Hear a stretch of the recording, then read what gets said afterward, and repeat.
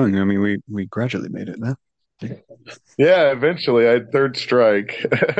I used to do these Good a time. lot with my old channel. I had a little comics channel on YouTube, Yeah. and I used to do these a lot, but then I stopped doing it. Or, well, they took it down. Oh, So, damn. yeah, so I think it was Alan Moore's book on pornography because I would show books, and then I think that had some porn in it, and they're like, "You're gone." Yeah, So I'll wait for the day when they take me down. Uh, I think it you're may all right happen with one day. audio.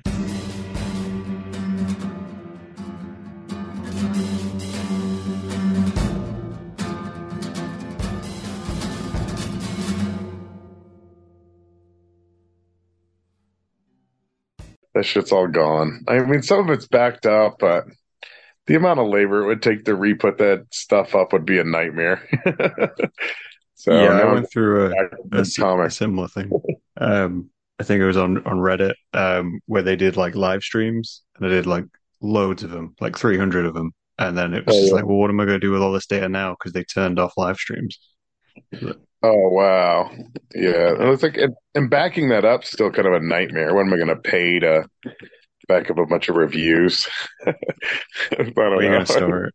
Yeah, Keep yeah. tapes So I don't know. I've been in the just doing book. more. I've been trying to focus more on print stuff, like stuff that's actually physical. I don't know. I want to do less and less digital because now that's what everyone does. So I guess I'm too It much of a is. luddite. It is the trend. Yeah. Oh, in that case, Yeah, well, we'll get started. Adam, yeah, welcome yeah, to Yoga Concrete Podcast. yeah, yeah. Thanks for having me on. You're welcome. As I say, in the intro, we it took us a few times to get here, but we got here eventually. That's Yeah, yeah. You're based here in the U.S., right? so I've been in the US about a year now. Oh So wow. or- Oh originally from okay. the UK, but based out in The New Jersey. LA madness. Did the move, You do you miss having health care? No, I'm just kidding. of course. We got The things I miss. It's like, yeah, crumpets and healthcare. Those yeah, things. yeah. With the Every, crumpets, you might need the health care. No. that is true. Yeah. You based Yeah, out in Arizona, is it? yeah, yeah. Tucson. Yeah. I'm still in the desert. I've been here at least 20, 25 years at least. I Yeah. moved out here when I was really young. Yeah, I went to high school out here. So it's pretty much just home. Yeah.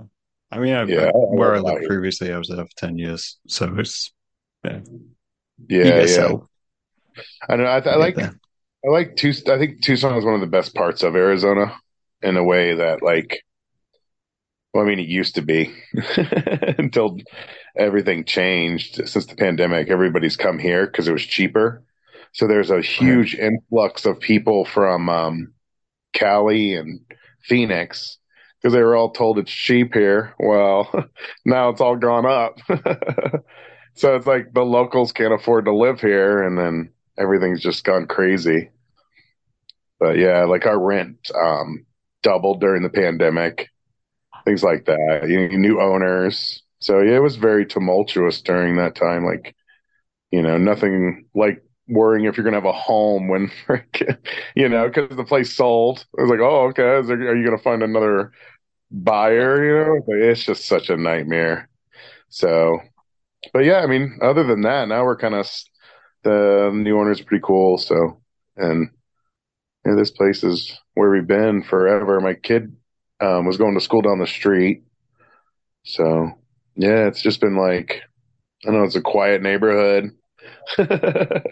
Yeah, this is a great place to make art. It's dry. So paint dries fast, ink dries fast. Like no joke. Like when I do prints, everything dries immediately. Like I would hate to work in Florida. Feel Yeah. I can wet. imagine that'd be just swampy and wet, waiting for everything to like Yeah. dry Yeah, off. you dry it outside. It's Yeah. quite strange. Like I coming just thinking about it just then. I mean, I've interviewed Zine Store, which is in like Phoenix, Arizona. Oh Um, yeah. and again, like it does seem like a lot of print comes out of that area of the US. I don't particularly Yeah. know why, but. Yeah. I think it's because you're kind of like our summers are the winter. Like right now, we're just hiding out.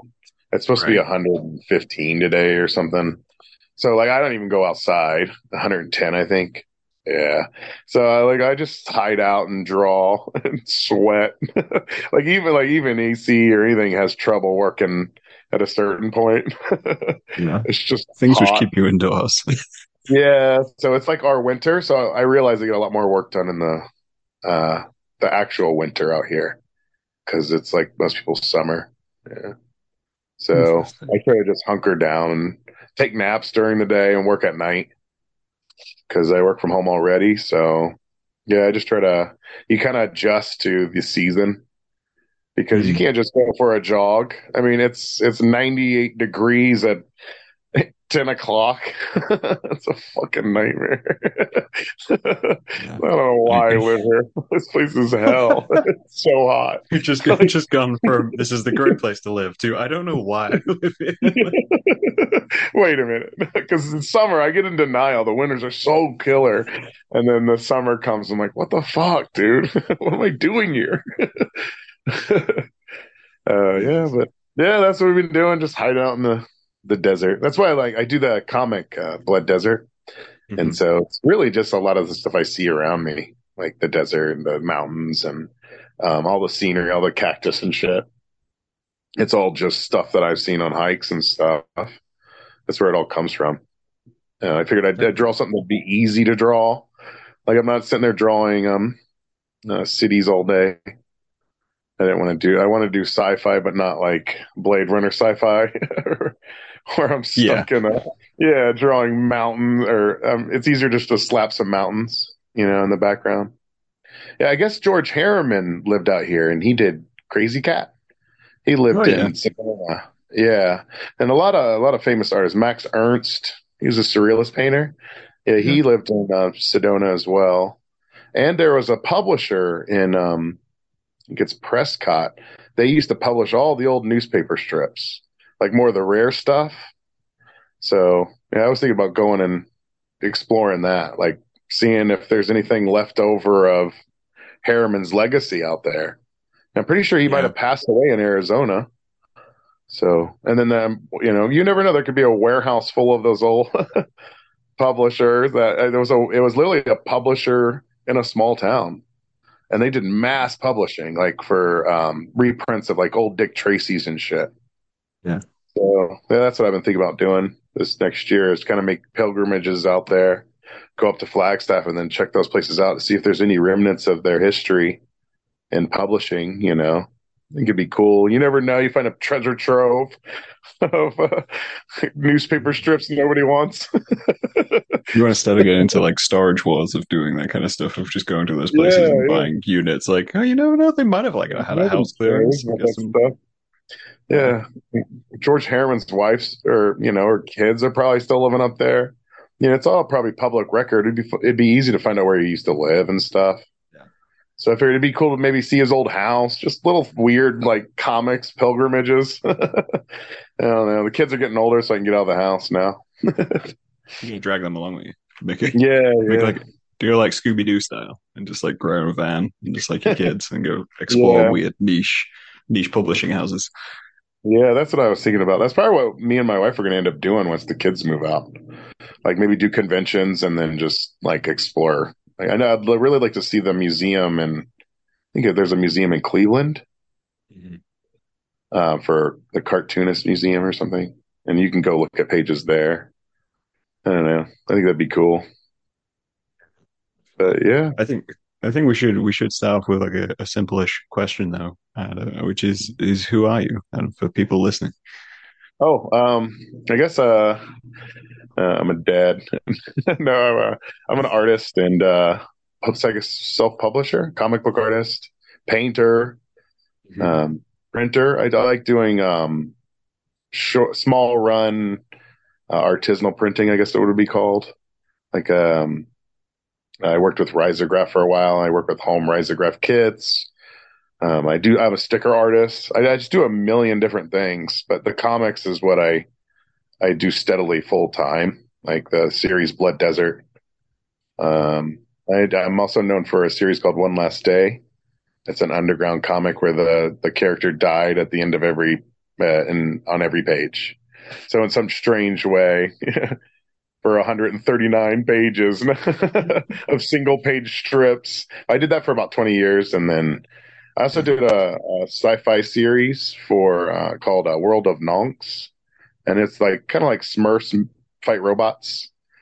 And I did that, and then I compiled it into a book, and then now, and that I just kind of then I started like Blood Desert right at the same time as that series, and I kind of just left that series behind, and now I'm just Blood Desert is my thing. I love doing it. It's I don't know, it's a mix of all the crap culture that's in my brain, and I just shove it on the page. It's just every schlock splatter gore film or just weird post-apocalyptic movie that I could think of. I want to put it all in there. Like the ultra violence of American cinema. I want to put that in there, and like like like jokes, like dirty jokes. Like there's a lot of weird, dirty jokes in it, like shit like that. There's no, um, I don't know, like there's no type in it. There's no, there's very few dialogue balloons. It's Mm. mostly the main character grunts or the other people in the story talk around him. So most of his journey is so I started the main character out as like this just random clone for an Amazon delivery company kind of, and then those clones go insane, and then they have to nuke all the cities with those clones in it, and then that's when he escapes, and there's one left essentially of these clones roaming the desert here where they were originally made, and he goes and faces his creator. It's a whole epic story of this one dude, but he develops as a kind of like a child. He starts out as like this child, and then he ends up growing a beard. He ends up losing body parts, and like he ends up he slowly learns to talk. So he doesn't speak throughout the first couple books, like the first I'd Mm. say 10 in the series, and now he's using speech, small words, like, he curses and grunts a lot. But when in the first, 10 books, he just grunted. So I wanted to do a series where the character develops as you read it. Like he ages in the book, but he ages weirdly, like he's like 200 years old. You're like, wow, is he still? Yeah. So he like ages, but he ages at an extremely slow rate. So that's why the beard, he had like 100 years. So I think like by like issue 50, he has a black beard now. I'll probably make it gray. So like, and then I'll make him older. I kind of want to make him old. And then I have an ending for the series. So, the way I look at Blood Desert is more of, like manga. Okay, I yeah. want to be, I know it sounds egotistical, but I want to be considered the first, American manga artist, but where I don't really do the manga style, but I just completely adopted what they do there, where you, like how Dragon Ball has 1 through 80, and you read the whole series and it's this whole epic tale. I'm doing the same exact thing with Blood Desert, to where each issue is short stories or part of this whole epic world, like Dragon Ball is, and it's world building, it's all that, and continual story. Um, every issue is a different story or short stories related to the same world, and then you get introduced to all the characters surrounding the main character. It's pretty much how they used to do old cartoons or like old Yeah, I was just thinking television. that. Yeah. Hmm. Like it's like I don't think it's egotistical to say like that's a one. I think that's a good goal to kind of have. Like to be honest, I'm Yeah. surprised you have an ending in mind Oh yeah, I know because exactly. I could tell you right now and ruin everything. No, I'm just okay. but no, I know, no, but I know exactly how he's going to end, and there's like a little small, tiny gag that I've been putting in maybe like every 3 books, and that tiny gag will end up being the end because you know what I mean. Like it coalesced to this final ending, and I don't know if that ending is going to be at 50 books or 100 books. I'm at 30 right now. So I'm at this stage where I don't know what to do with the series. I feel like I have a lot more stories to tell. Like they're getting ready to build an airplane and like do crazy shit with that. Like, cause it's post apocalyptic. So they're all starting from the ground up. Like in the later issues, they rob a train. There's a cult of pig Satanists. They're mutant pig Satanists, and they run around, and that's one of his mortal enemies. And there's also lepers that sew their body parts back together because they're rotting, and those are some of his enemies. And then there's pus people that are all covered in boils from the nuclear bombs that hit. And so these are all these little characters in that. And then he also meets people that live in the desert. Like he meets a couple, and he helps them get their kid back. And there's so many of these little sub stories as you follow him progress through this whole world. And I never thought I could actually build something like this big. Like, you know what I mean? I do tend to like lean on some of my other stories that I told in One Last Day to create the new stories in this in a way, because I already worked those out in comics form, so I can kind of expand on those ideas that I did in those earlier books. But yeah, Blood Desert's just become, now I feel like it creates itself. Like he wants to do his thing. I gave him a name. I gave him a name in issue 30. So the whole time you're reading it, you don't even know this dude's name. And then by issue 30, and now you do. Yeah, you don't. And then once you do, you're like, oh, that's cool. Like finally. And it's his spiritual journey to find his name. Realize that's his book. That book is his journey to figure out who he is in a way. I like that idea, like putting elements like that. Yeah, it's just something now I've just become obsessed with, seeing where he goes. I gave him a junkyard as his home base. And that Liddy just fell into that. I had these fly creatures he was fighting, and they just dumped him in the junkyard in one of the books. And I was like, oh, I should. That's perfect. That's his home base. But now I got to draw a junkyard, all the time. But it works, it actually worked out. And I had this compound of these other dudes, that they kind of took over a town, and he was helping them. And then in the later books, they become more, I just call it the compound, where one of the guys is a stand-up comic, which is silly. But he goes there and parties with them, and then they become more relevant in the later issues as well, because there's a mechanic there, and I'm going to give him a motorcycle. So some of the adventures he has later are him getting parts for them. That's how I feel like it would be. It wouldn't be like the apocalypse wouldn't be like all great. Like it'd be grim and weird, but it would be like, you need parts for your motorcycle, like, can you get parts for my plane I'm building? You might have them. So he goes to his place and brings parts back, but shit happens while he's on that trail.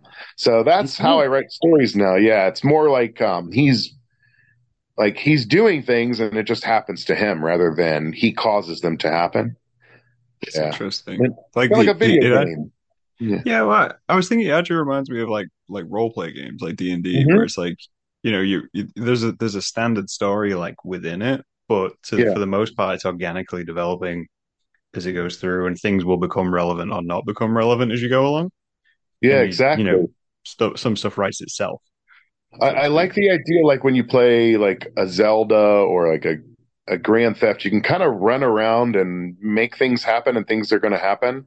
And that's kind of what I want him to be, like the third person comic book, where you kind of just follow him go through this, and then stuff happens as you read the books. So you are learning about him just as like you would learn in a video game about the character you're playing. Oh, okay, well, he has a beard. Why does he have a beard in these, but he doesn't have them in this? So it makes you automatically want to go back and go, oh, well, let me find out what that's about. And it's nothing. He just grows a beard. Because I got sick of drawing him, like a certain way. But I mean, it adds layers to the story. It adds more. And then the characters, I help out a comic shop here in town. And he said something extremely insightful. I've been reading comics for like 40 years, and I never thought of this. He goes, all the best comic books are, can be judged by their villains. which is this is one of the most simplest ideas. Like he said, think about it. He's like Flash, really cool, crazy villains. Batman, all his awesome villains. Spider-Man has awesome villains. He has the Sinister Six. Batman has the Rogues Gallery, Joker, Penguin, all these. They all have personalities of their own. They're all wild and cartoonish, where Batman's the straight man. So like all these, I never realized it. Like all these guys are only as cool. That's why like Superman's all right, but he's not as cool as Batman because he just doesn't have the level or depth of evil he has to face on a daily basis, I guess. That More really charisma intrigued from a me. It's like, villain. oh, Like, and that's kind of how I've treated Blood Desert, where the cast of characters around him are just as important as he is in a way. Where, but they are just filler for his journey, you know. So it's kind of it's like it's reminding me of I guess kind of like Mad Max in the sense of like you don't really know yeah, much about exactly. his main role until you're Yeah, introduced, and then you're like, oh, here's the rest of the world. There's these and you're extra characters. still after watching all those movies, you're still ambiguous who he Yeah, is, really. You know, it's none of us really knows what happens after that first movie. Like, 'cause he goes all the way from regular cop kind of to madman. Like, so, like, none of us saw that journey. Like, so that's what I was saying. I always like to like, see that journey where the guy becomes, like, you know, the metal warrior dread instead the of they day when always they just turn around. appear. Yeah, yeah. Yeah, See, they just appear awesome. Like, oh, how'd that happen? it's that fear that one day they'll turn around and be like, oh, we're gonna do like a Mad Max prequel, and we're gonna do that in between journey. I'm like, don't do it. Just leave it Yeah. ambiguous. Nobody No, cares. It's yeah, like, that's what makes it good is not knowing. Yeah, you can make it up yourself.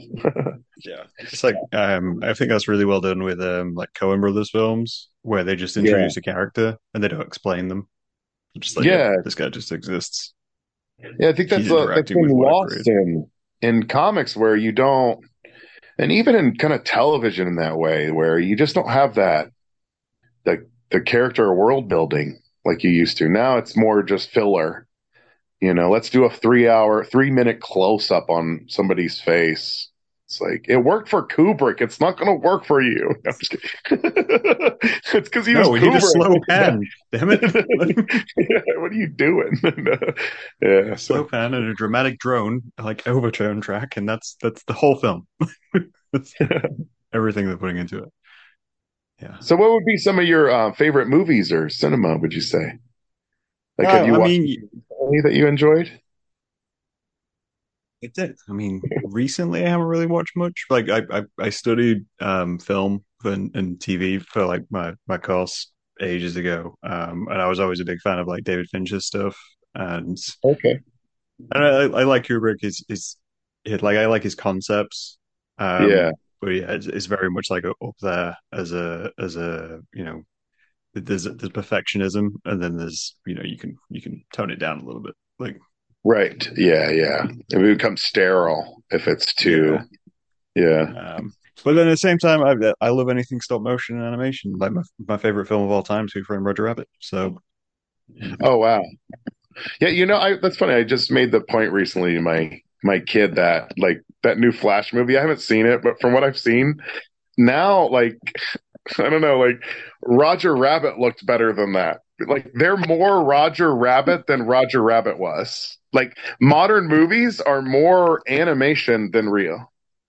Do you yeah, know what I mean? Like that to me is before it like even Roger Rabbit was like well, kind of like looked down upon in a way for doing that in a way like oh well they're mixing this is an amazing way they did it but it was always kind of looked and it hasn't been done since really that it's since Cool World or whatever you know like where you mix that animation in real life and it's cut and dry between the two like oh I know that's a cartoon character because he's walking across the street and he looks like a cartoon character well now all the actors are just cartoon characters. Like no you one's seen that it's all just CGI. Like his whole suit. So really, it's his face that is the character. It's beyond ridiculous. Imagine if you had full blown like Roger Rabbit, but just like the guy's face. Like that's where we're at. Like I mean it's that's a pretty horrifying vision. it's what it is. It's insane.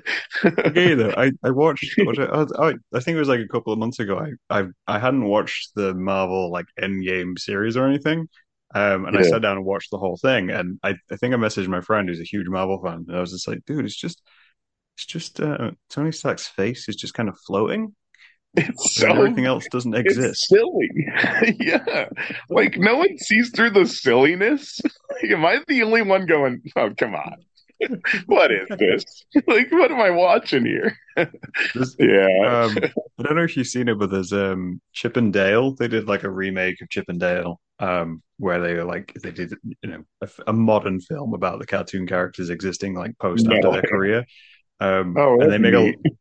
there's a lot of great jokes in it where like one of them is between Chip and Dale, one of them goes 3D and gets like Oh, the okay. work done, the plastic surgery to be a 3D animated character, and the other one stays 2D.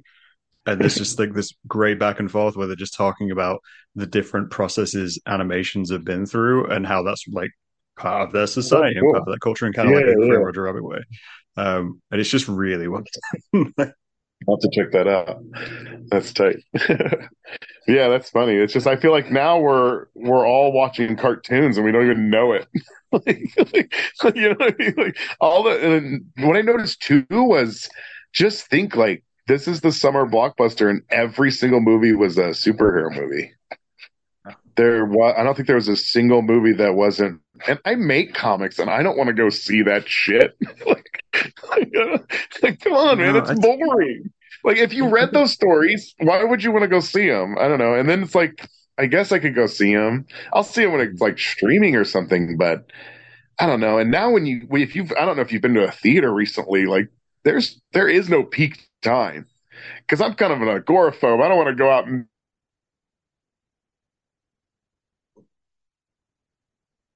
I lost your audio, Adam. You may have muted, or you may have disappeared. Can you hear me, Adam? yeah, I can still hear you Oh, you there. back I now. think it's Okay. okay. There we go. Yeah, yeah. Yeah, so what I was saying is like in movie theaters, when you would go on opening day, you wouldn't be able to find a seat. And now you can yeah, it's it's pretty sad. We can go to an empty theater. How are they staying open? And like it's like, well, it's obvious the superhero experiment didn't work. Like make a horror movie or something. I don't know. Like it's so wild. Like That's to be honest though, that's a problem I have with horror films. I have enough trouble suspending disbelief with horror films anyway. And then I Mhm. go now, like you say, because you're very aware it's all 3D and like CG stuff. My Well, brain just right, clicks yeah. up and goes like, "There's nothing to be afraid of here." It's like some guy on a green Oh, screen. yeah, that makes sense. Yeah, yeah. I Yeah. don't think I watch horror movies to be afraid though anymore. I watch No. them to I don't know. I think I watch them to see I guess how far they go. I don't know. That's even worse. That's not even that's gonna get either. But I don't know. Like to see like their take on that. You know, I think that's a, you gotta because most of it's been done. So, No. but I've seen some really good horror stuff. Like I think it's called The Dark Song. That was really good. It's Is it about it was a British movie. It was really good. But that was neat. It's she's like does magic and meets her guardian angel. It's freaking crazy. Yeah, the lady hires some dude to teach her the spells, essentially to do hermetic magic, and she goes through all these horrible trials. He tortures this girl into pretty much showing her how to do these spells to meet her guardian angel.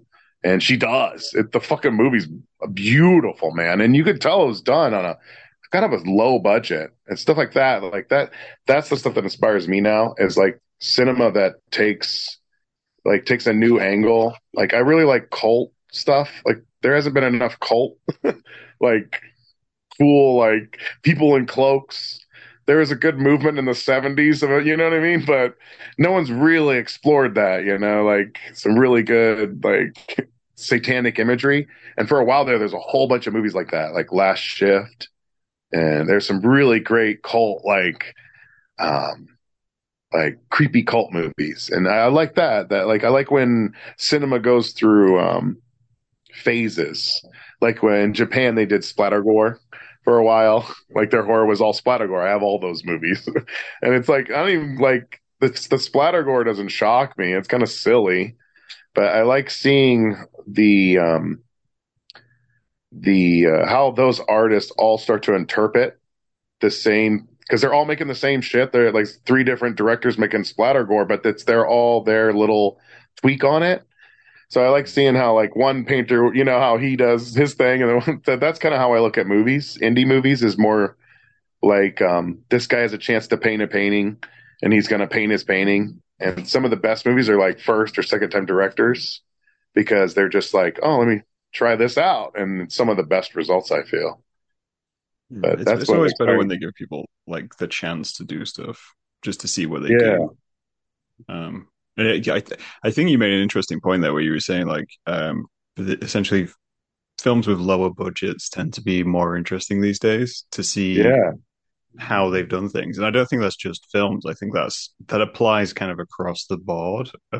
My general interest in media, whether it's like comics or whether it's books or, you know, animation or anything like that, the stuff I'm drawn to is the stuff with low budgets because the stuff with big budgets is so bland.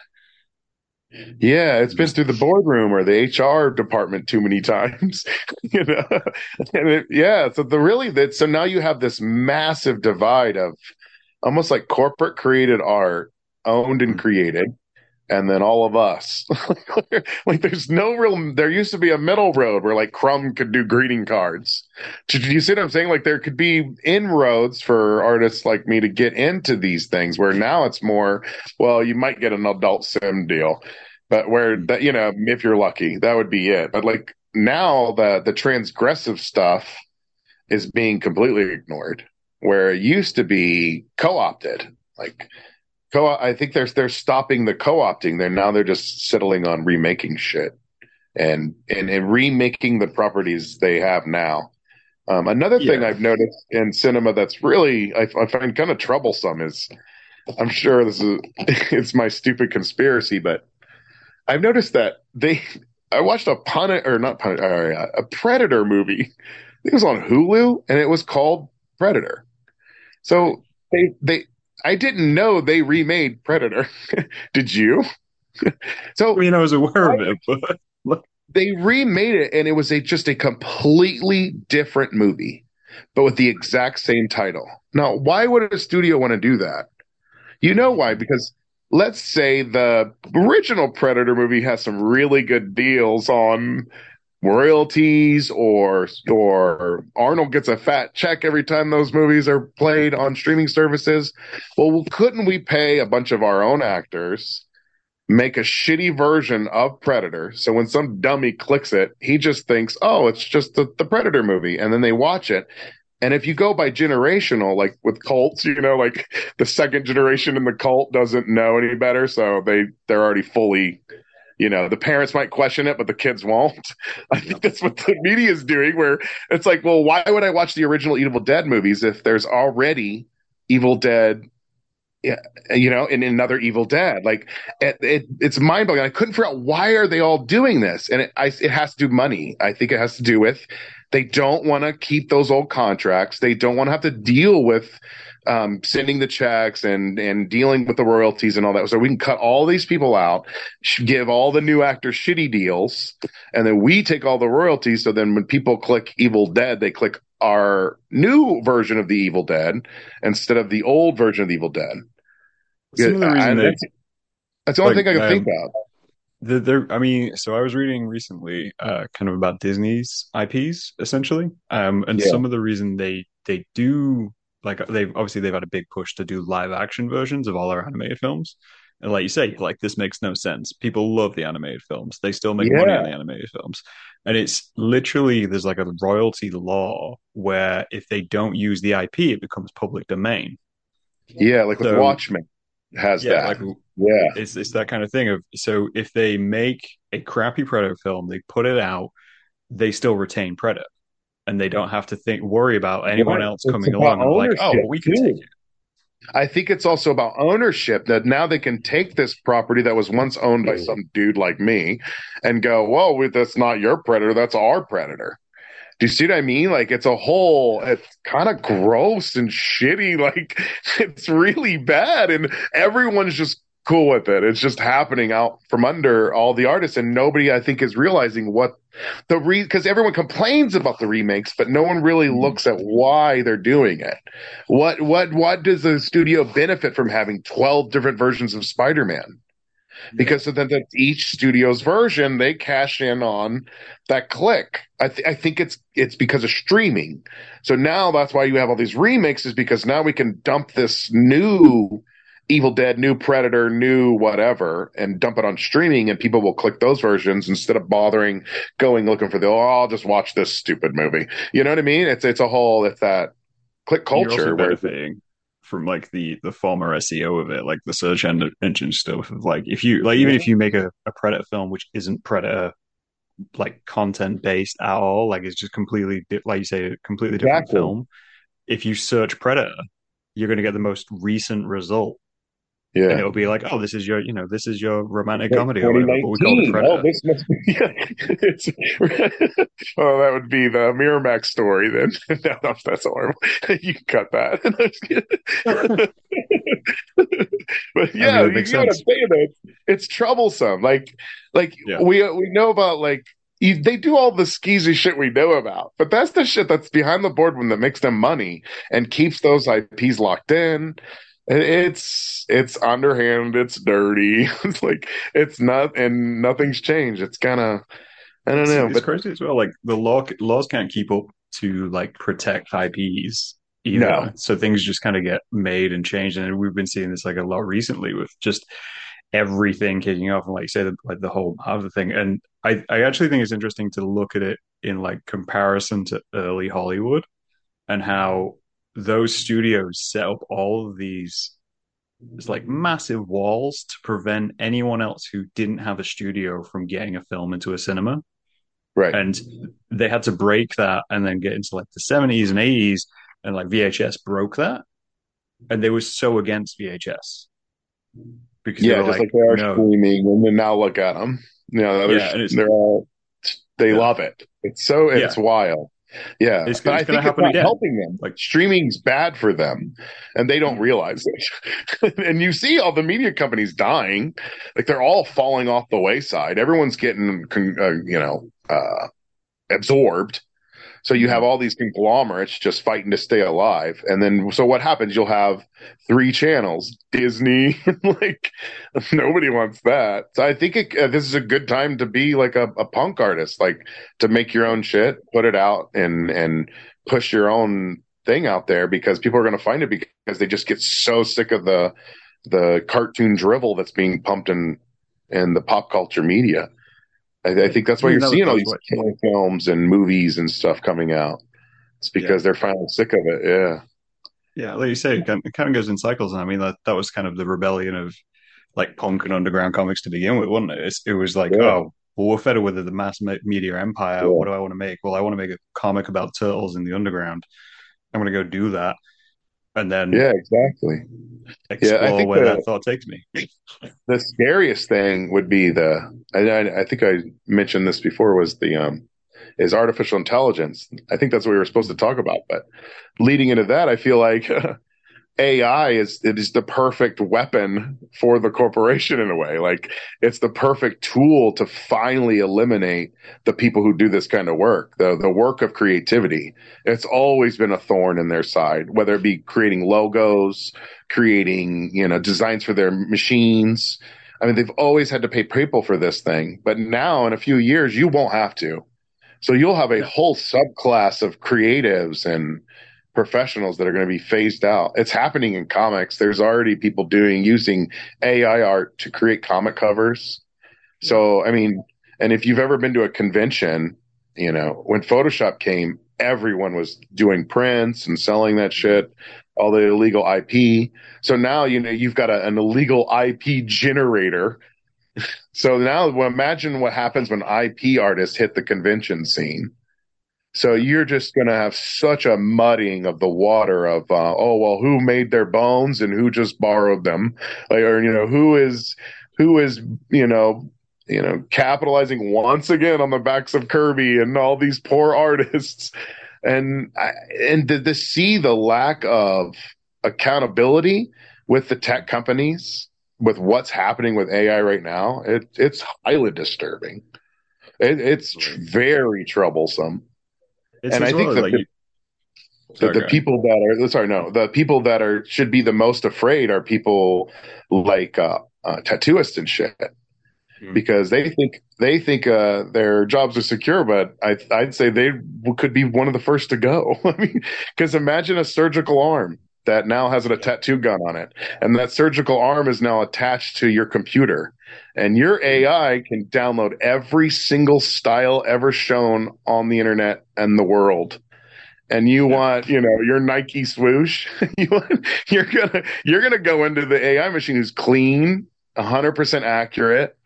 So, like, it's not a fantasy to think that in the next few years, these machines will take over these kind of jobs. And I think everyone's kind of myopic about it. They're all just, well, it'll be fine. Well, now we have, like, I think they thought the same thing about the atomic bomb. Like, they were trying to set the atmosphere on fire. That was one of the goals, to see if they could set the atmosphere on fire. Do you think the good intentions of AI are going to be any better than our radioactive world we created?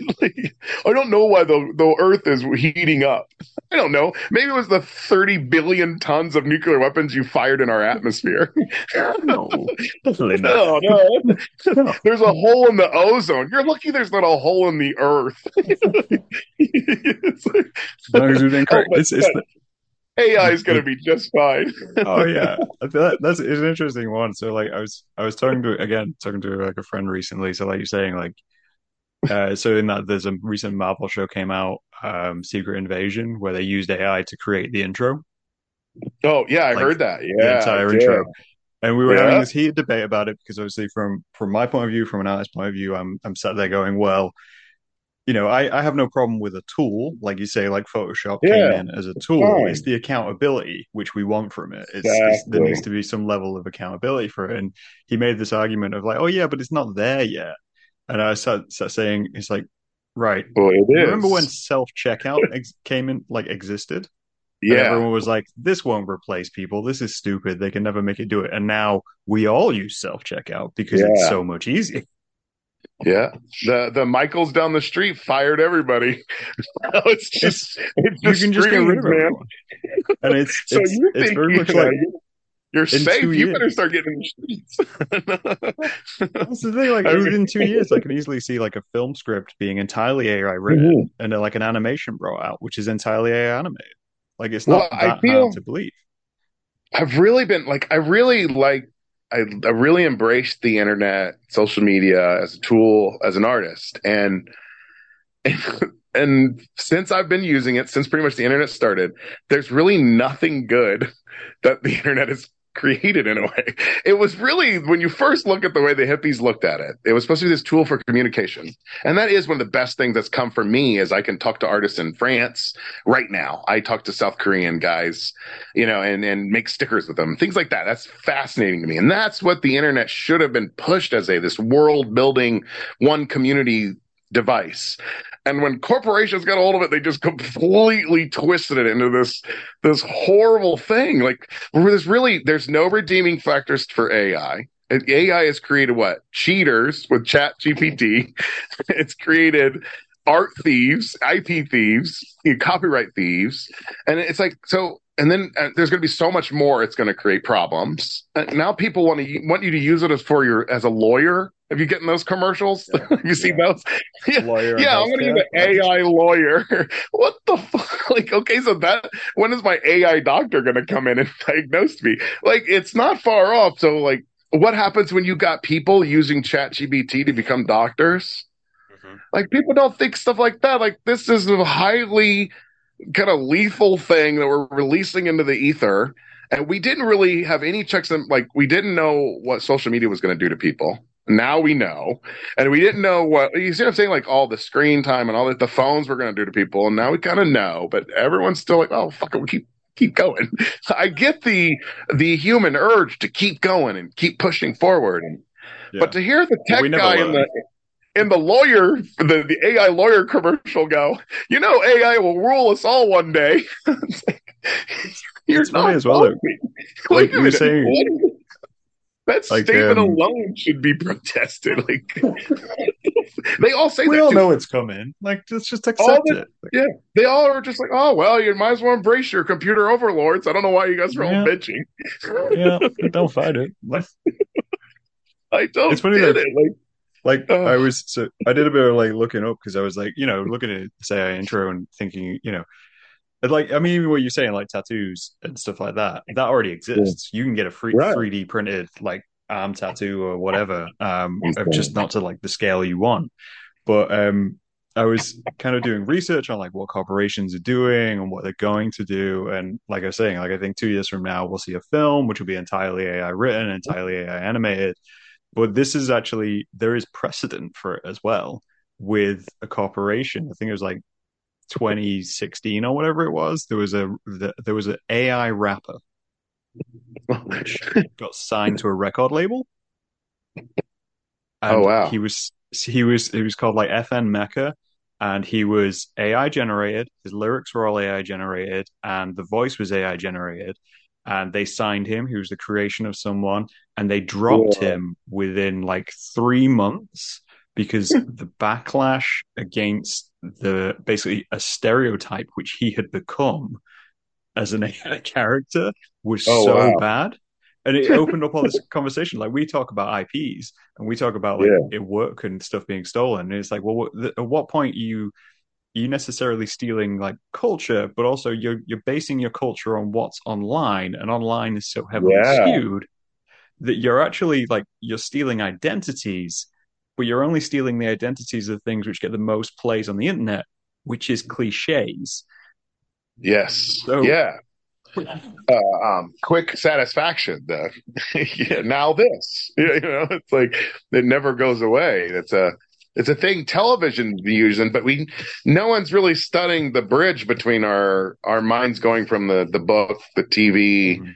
to the phone. Like the phone is now everyone's television. The phone is, I've been watching movies on the big screen now. It's like, like I forgot, like I'll rewatch a movie that I saw I didn't realize I watched it before bed or something, watched on my Yeah. phone. I'm like that movie kind of sucked. But then when I saw it on the big screen, well, this is beautiful. So there's a loss there that the artistic integrity is losing. So when you have corporations that just don't care and they don't want to care, I mean, what are we going to have? It's going to be digital mud. We're gonna all end up with like I don't know, like maybe someone could start a new internet. I think it's going to get to that point. Like, I think it seems like a crazy thing to say because obviously we've only ever had one internet. Like, we've only ever had one Yeah, internet. We've only had like one way of consuming media in this way now for the last, yeah, 20 years or so. I think I like it may be mildly optimistic in me to think about humanity in this way. And I'm a fairly cynical person to begin with, but it's like, I think if we create such a beige environment of content, media, like you say, the mud of just culture and yeah, whatever corporations want to produce, humans will get bored yeah. That's because what's we're bored. happening. That's why You my know, series is successful. yeah, like I really think you so. get bored, we get bored, but like the general public as well, the people who don't Yeah, generally live in art, they're gonna get bored and they're gonna turn to stuff which is just away from that, which yeah. creates a second layer. It goes, okay, well, Internet 2 is great. It's just full of indie stuff. Right. Yeah. See, We I didn't think know that's we what's needed it. happening. And then Zuckerberg buys it and ruins it. Yeah, Like, and we do it again. It's just the yeah, cycle of humanity. it is. Yeah, yeah. It's pretty wild. But I don't know. I think but AI is one of the more disturbing things I'd say that I see, at least affecting the art world and just how readily it's being embraced. I mean, people don't even think like, I watch podcasts where they do AI voices in the super chats. That's fucking crazy, man. I mean, so that blurs the line where you could get anyone to say anything. So I could get the president to say anything tomorrow just by playing around on my computer. I mean, at that point, Yeah, don't you just question everything you see online? yeah, I mean, how do you go buying? Okay, I believe that. Like, I truly, I don't believe much anything I see online unless it's I mean, you really can't. Like, Yeah. they could all be dead. All our world leaders could be dead, and we wouldn't even know it. They could just be running old footage and new AI chats. Like, This is what disturbs me as well. Like people talk about like these programs where they're saying, oh, so like AI voices, they need so much of your recording. And I'm like, I run a fucking podcast. yeah. There is There's Joe hundreds Rogan of ones that content. sound just like him. And Yeah. there's Like, obscure. See, now the podcast I listen to, he's fairly obscure. And they do voices of the more obscure people that he covers. So yeah. and their voices are pretty spot on. So if Yeah. you only need a few hours of material before you can pretty much clone what someone's gonna say, and I don't know, that I find that highly disturbing. And then someone films their kids and they put it on YouTube, and then Yeah. within a few moments you could have a fake kid online. And Right. I yeah, mean, just I don't know. They graze the area. It blurs the AI blurs the area where of reality. Like truly, if you believe in a simulation, that would be it because that's producing stuff that I mean was not even dreamed of when I was in my 20s. And yeah, that's crazy that it's been this amount of time that I remember in a speech Clinton said that humans like people like us our generation he said like the boomers experience a rate of change, it's called a rate of innovation and change. So every something cool would happen like every 10 years for them, like the yeah, car, like, and it would change their lives and make it better. He's all, yeah, but the generation from the 90s and 2000s, it was every 20 seconds. yeah. So the boomers went from like 20 years and now it's probably 2 minutes. Just Yeah. simply where something is invented that can change and benefit your life in a way that makes it easier, more convenient, like email or, email goes to instant messaging. No longer email's kind of irrelevant, not instant messaging. And that's in seconds. So you have to keep up as a human, you have to keep up on that rate of change or you're just gonna be lost. So with AI is something we can't keep up with. So, so, so we got to do. We got to start saying, are we going to let these autonomous machines be autonomous and do their own thing and let them have their own internet? And so maybe we should have an internet of humans and an internet of robots. Maybe that's an idea that people should be thinking of, where the AI and the robots get their internet and we have our safe space where it's humans only. Like, because You get look into at like bot Twitter. segregation. Like, I fucking hate it. Twitter's all those thought bots. but It's Twitter's every a dumping freaking ground. yeah, and it's funny is they fixed it. They fixed it for a little while. I didn't get any Yeah. thought bots in my messages for months, and then they just slowly come back. So that's how pervasive those programs are in the AI and everything. So they could easily rebuild a new internet without all that shit and make it more like, I don't know, go back to They dial up. won't because they want their bots to sell you things. So. Right. I mean, you could still sell me, but just don't.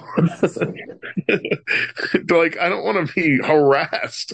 In reality, they want to remove. They don't. They like we say they want to remove artists and they want to remove creators from the process of production. Like so they don't have to pay. Yeah. Like you don't need a human rights lawyer if you don't have any humans involved in the process. But in reality, they also want to remove the audience. Like Right. they don't want an audience. They just want the money from the audience. Yes. So at some point, we as like almost an audience have to say, I don't want this anymore. And that's what's happening. You see it in the theaters. People are just like, this is stupid. I'm watching freaking a cartoon. Like, if I want to watch a cartoon, I'll go see cartoons. And they do. But it's like now the line between reality and cartoon is so blurred in modern cinema that like the only good stuff is like real human journey stories and stuff. Yeah. It goes It's back to like interesting as well. 70. Yeah. Sorry, you saying? Oh, no. What were you saying? Yeah. I was just gonna say it's interesting. Is like it's. I think it's one of those weird points of when you speak to people about like what they consume, what they watch, what they listen to, and they're always like, yeah, it's all bland, it all sounds the same, but they also feel kind of powerless to it, and Yes. they Yeah. forget that what they're watching informs what gets created. Exactly. Yeah, exactly. So that's why I support the shit I like. Exactly. That's very insightful. Like I go to a lot of indie metal shows because that's what I want to see more of is more indie metal. Like, I want to see more extreme metal. I want to see it more in the media. I want to see. We have yet to see a movie with nothing but a full metal soundtrack. Like every song, like a thrash song, a doom song, and a grindcore song, a black metal song, where the whole movie is nothing but metal. That's the kind of movie I want to make. Like stuff like that. People don't think in those kind of levels where there's so much of this amazing art that is being produced. It's being ignored. You could easily co-opt it and make good money and still be creating awesome art with it. You know what I mean? It's funny. Like the movie The Sadness, I think it's from Indonesia or I think it's Taiwan actually, but that movie is just so intense. It recently came out. It was on Shudder, but it's just such a fucked up movie, and it's pretty much gotten some mainstream appeal where people here are seeing it, and so that kind of extreme cinema can have its chance. And at the end of the movie, spoiler alert, but it's not really, but right at the very end, it's a very extreme close up of like pure maniacal violence, and it cuts to an extremely fast grindcore song. So it's like, and it works so well. Like I just don't think we're the cinema and artists and with the corporate dampers, they don't want a mayhem song in a movie. They don't want that kind of shit where you have. Why aren't we paying for the rights for those songs and put those in movies? Like pay for Slayer to be in your movie. It's really bonkers to think of all the amazing art that's out there that's not being co-opted, and they're redoing Evil Dead again, or they're redoing this again. It's like, well, they could easily spend $1 million for 1,000 projects, and 10 of those might take off. Why don't they do that? Why isn't there thinkers in the studios like me where they go, okay, we're wasting our monies on $100 million a year on these fucking giant cartoon turds. Let's take that cash and give it to some real artists and make some cool shit. It's because it's such a corporate culture. It's so ingrained. Like the HR department controls everything, and you can't get the creative mind into those places. It's sad. I think as well. Like there's another side to that as well, which is like I think like you were saying, kind of like the whole metal genre of music and why movies don't use it. And I think there's actually like a weird social thing here where it's like, okay, mm-hmm. we can't use work from people who are part of alternative culture because people who are part of alternative culture are so suspicious of big studios stealing their work. They're really protective of their IPs, which rolls back into what we were saying earlier on. It's like you get hold of something and the studio comes along and says, oh, we want to use your song in our film. If you said that to a metal band, the metal band would probably be like, okay, cool. Well, you're going to pay us this. We're going to retain the rights to everything. Yeah, that's fine. And what solves the problem? 17-year-old pop artists, they'd never do it. Like they'd just be like, yeah, sign it. Fuck it. But that's just right. But I'm saying that's the point I make is pay them then pay them what you would the 17-year-old pop artists. You get what I'm saying? Like, or a quarter or even a small minuscule decimal point of what you would pay the thought that's on stage or the kid they're whoring out on stage. Like, why don't you give it's insane. I don't care who you are, but if someone throws a couple $1 million at you to use your song, you're going to be like, I might have to think about that. They don't. That's why it's like you're exactly right. They're suspicious because they don't give a fuck. They go in there and they go, oh, okay, Behemoth, we'll give you a grand for one of these songs. He's like, I worked for 25 years to build this legendary catalog, and you want to give me, $100 to put it in your massive movie? That's why there's no respect for corporate culture, because when they do adopt it, they do it like they did punk. and they just create their corporate version of it. So I think you're right. I think a lot of artists are leery, but with the internet age, I don't know. I think a lot of that's changed, and I think a lot of people would like that paycheck. Like they would rather be able to work comfortably and have, money instead of eating TV dinners and touring and playing shitty clubs. You know what I'm saying? Like there is a definite benefit to the corporate hand, but I think it could be done right. It could be done well. And it could be done smartly to where a lot of artists do really well. They could change an artist's life with $100,000. They could literally change his life with a few $100,000. And that's like catering to them. So you see what I'm saying? How come there's no like accountability in that way? Like there should be creative accountability. What are we wasting our money on? Why don't we pull that and find something that's like, I could give you 20 directors tomorrow that I would give $100,000 to, just like that. Just because like on their precedent, on their work of loan, it's like, this guy's fucking awesome. He's going to use it to make another awesome movie. And it's so crazy to me that there's nobody in the studios thinking this. Because that's what happened, right? That's what like the 70s revolution was because of that. Everybody was sick of all the garbage they were churning out. And then you got all these great indie films. Glass House on the Left, all that shit. Yeah. Like you're saying, like I almost feel like the onus now sort of shifts. So like, because I've written off studios. Like I'm just like, fucking Disney, Paramount, whatever they're going to do, they're not going to bend, because why would you bend when you can just beat the same dead horse and get 100 million out of it? Like you're going to do that time and time again until you expire. But I think the onus kind of slips to, right, so if you have all those studios and those studios, as they say, too big to fail, you have to shift it and go, okay, right. So why aren't people who, like you say, put in 25 years of work to make a huge back catalog, have all the money, all the houses, basically just living off their royalties at the point, why aren't they forming studios and funding small things? And it's right. It's the same token, yeah. Or actors could do it, and I know some actors do actually. Like the Forrest like you were saying, like the 70s as well was full of just like mystery benefactors. Like, I'll give you $2 million. It's something changed in the art patron world where they're like, well, just fend for yourself, motherfuckers. And then when we can get something, we'll take it from you. Like, well, did mobsters take over? Like, oh, maybe. I think it's maybe, I think it's just probably fear. Like it's fear as well. Like I think a lot of like big artists have looked at it and they've seen, like we see artists from like the 60s and the 50s who ended up destitute. And I think they saw that, and they saw like a lot of documentaries, obviously, have came out in the last 20 years of like, oh yeah, do you remember this guy who made this huge song? Yeah, he died poor and alone. And they're like, oh shit. Yeah. Like, no, fuck everybody else. Fend for yourself. No one's adopted the model of the Japanese. Why do you think anime is so popular? It's because it's long running. It's epic. It's entertaining. And it's really, there's not much there. You know what I'm saying? There's not a lot to like, you don't have to sit there and like contemplate your existence while watching Dragon Ball Z. It's fun. You know what I mean? Like it's a different form of entertainment. And I think they're trying to do that with superheroes and they just failed miserably. So now they're just left with, what do we do now?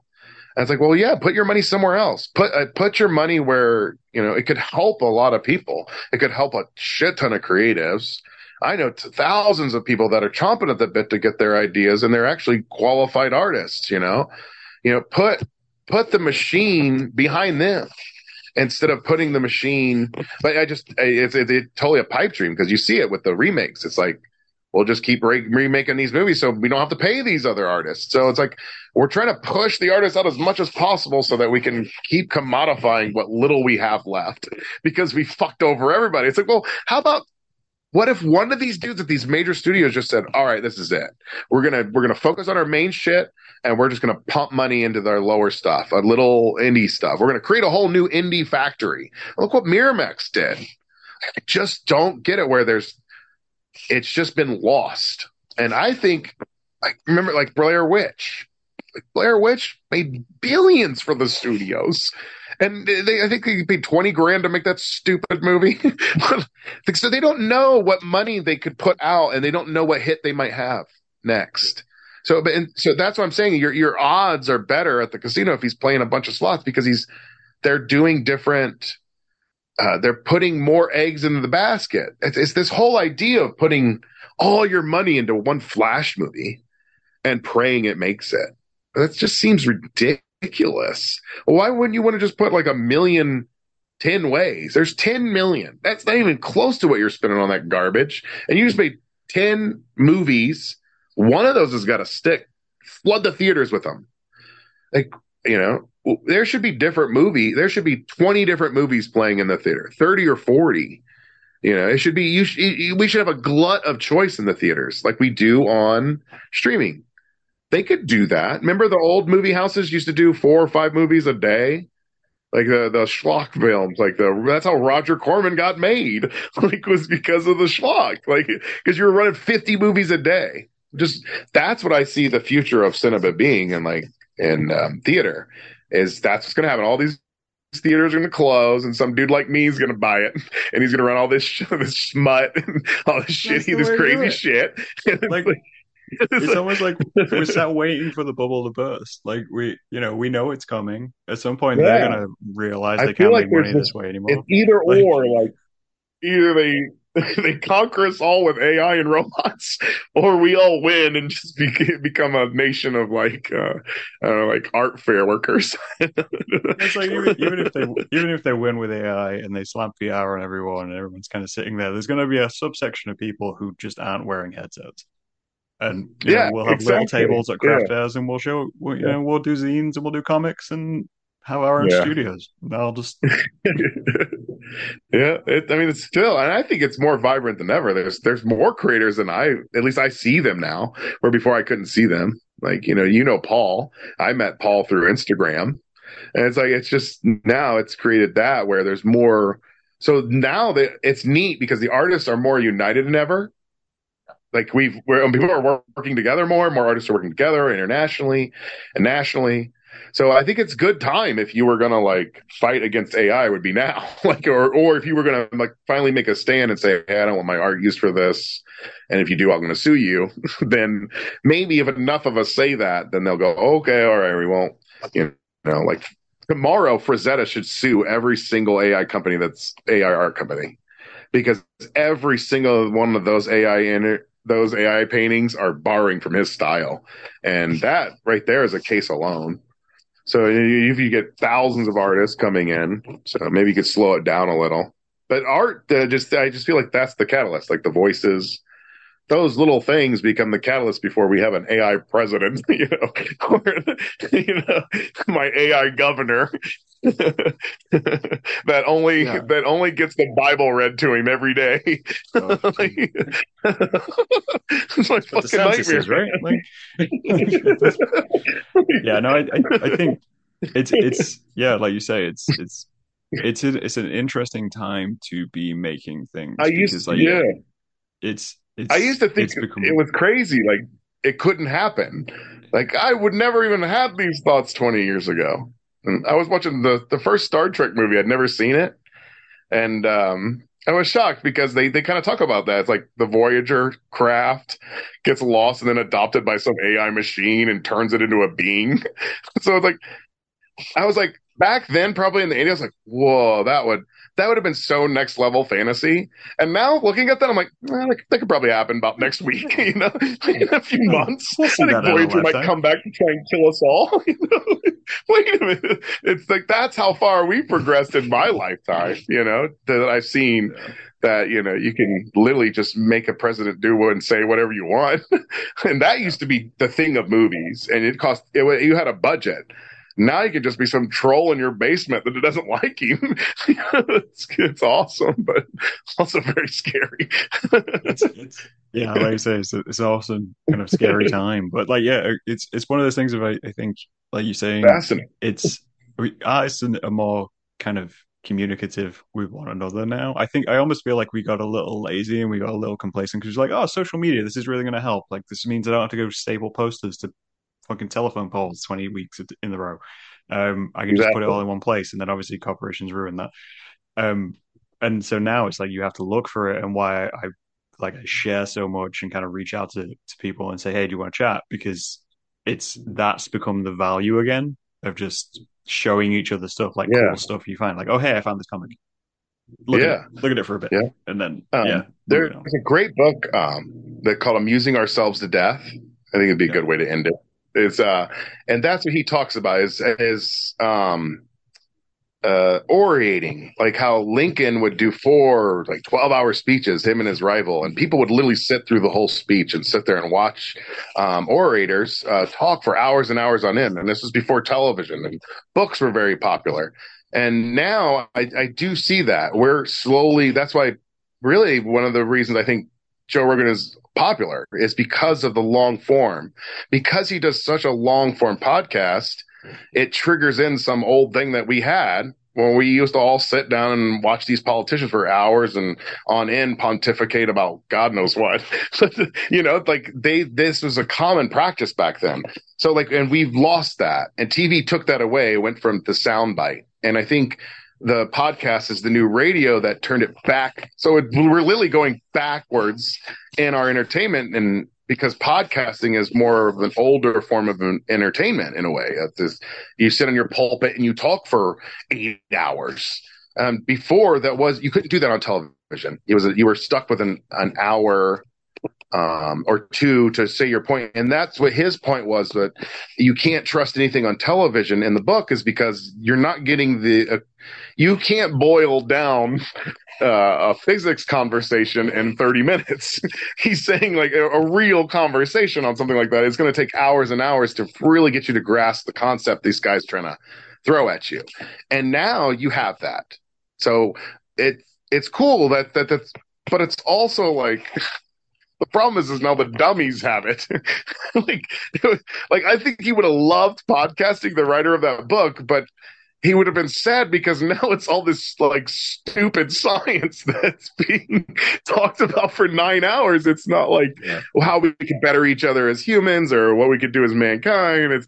We're not like what Abraham and Lincoln and all them were probably doing is pontificating about, the future of the Union or whatever, these really bold statements, and they're talking about, now we talk about flat earth or whatever. So it's so the internet, we created this amazing, so now I think like podcasts like yours where people actually sit and talk about things like that are important to them are some of the more popular things right now because of that, because you're triggering into this old way of orating and listening to someone go on for hours about their ideas where, and so that's, I think, the pushback.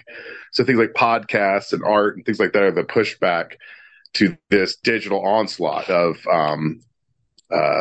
brain numbing, constant swiping and just constant liking and all that shit. It becomes like, I got to sit down and listen to this dumb Jim Bro wax for 4 hours about this weird breathing machine he's jerking off to.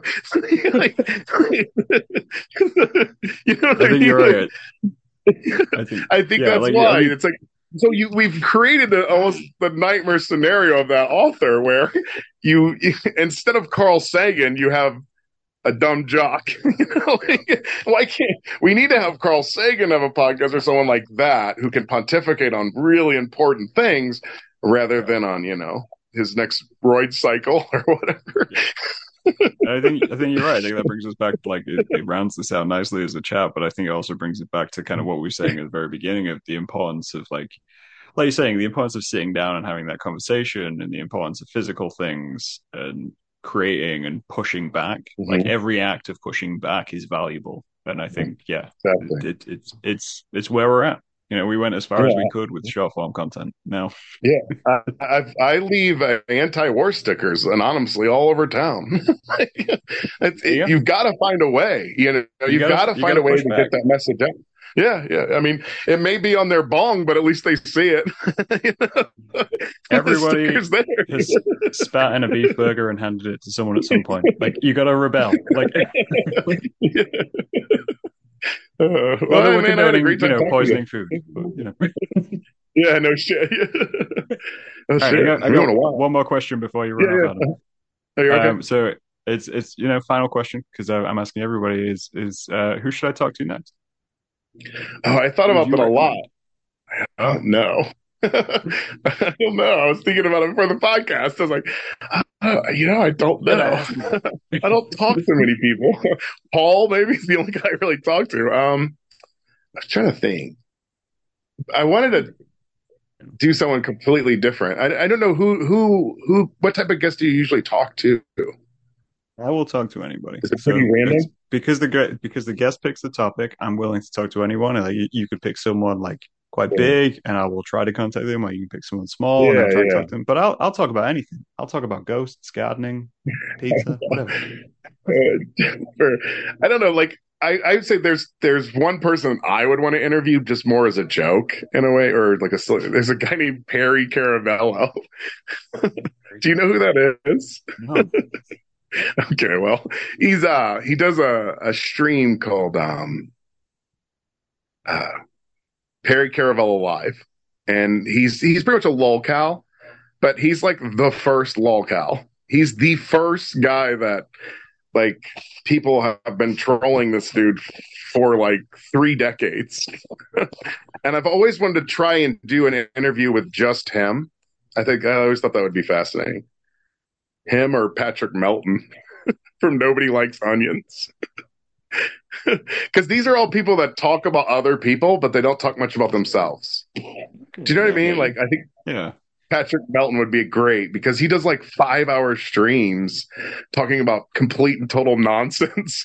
And like, but I don't know much about him as a person. I know he's married and he seems like he was a stand-up comic, and now he does like, I don't even know what you'd call them, like shithead streams on YouTube where he talks about other shithead podcasters and they're all kind of like angry and losers. Kevin Brennan's part of the group he's with. I don't know. They're kind of washed up New York comics, and Patrick kind of makes fun of all of them. So I don't know. I think he would be just the weirdest like out there interview. Maybe Patrick or Perry, because they're both they are who they are. Like Perry's Perry and Patrick's Patrick. Patrick would probably do it. Yeah. I know. But he would be one. Yeah, that would be interesting. We'll see how it goes. The other ones are like gutter punks. No, like, here's your drop cell phone. You got 20 minutes. But yeah, I think Patrick Melton would be cool. I don't think anyone's ever interviewed him. Like a lot of people don't interview podcasters. You know what I mean? Like they don't interview other. Yeah, you don't see that much. I think he'd be a good one. He seems pretty level-headed and kind of funny. Yeah, cool. Hey, thanks for doing this, man. No worries. Yeah, it was awesome. To chat to me. Yeah, thanks. All right. Yeah. All right. And we'll go find the AI machine in our own ways. And sounds good. I'll keep painting my anti-robot paintings. Have a good night, man. All right. We'll talk to these guys later. Bye.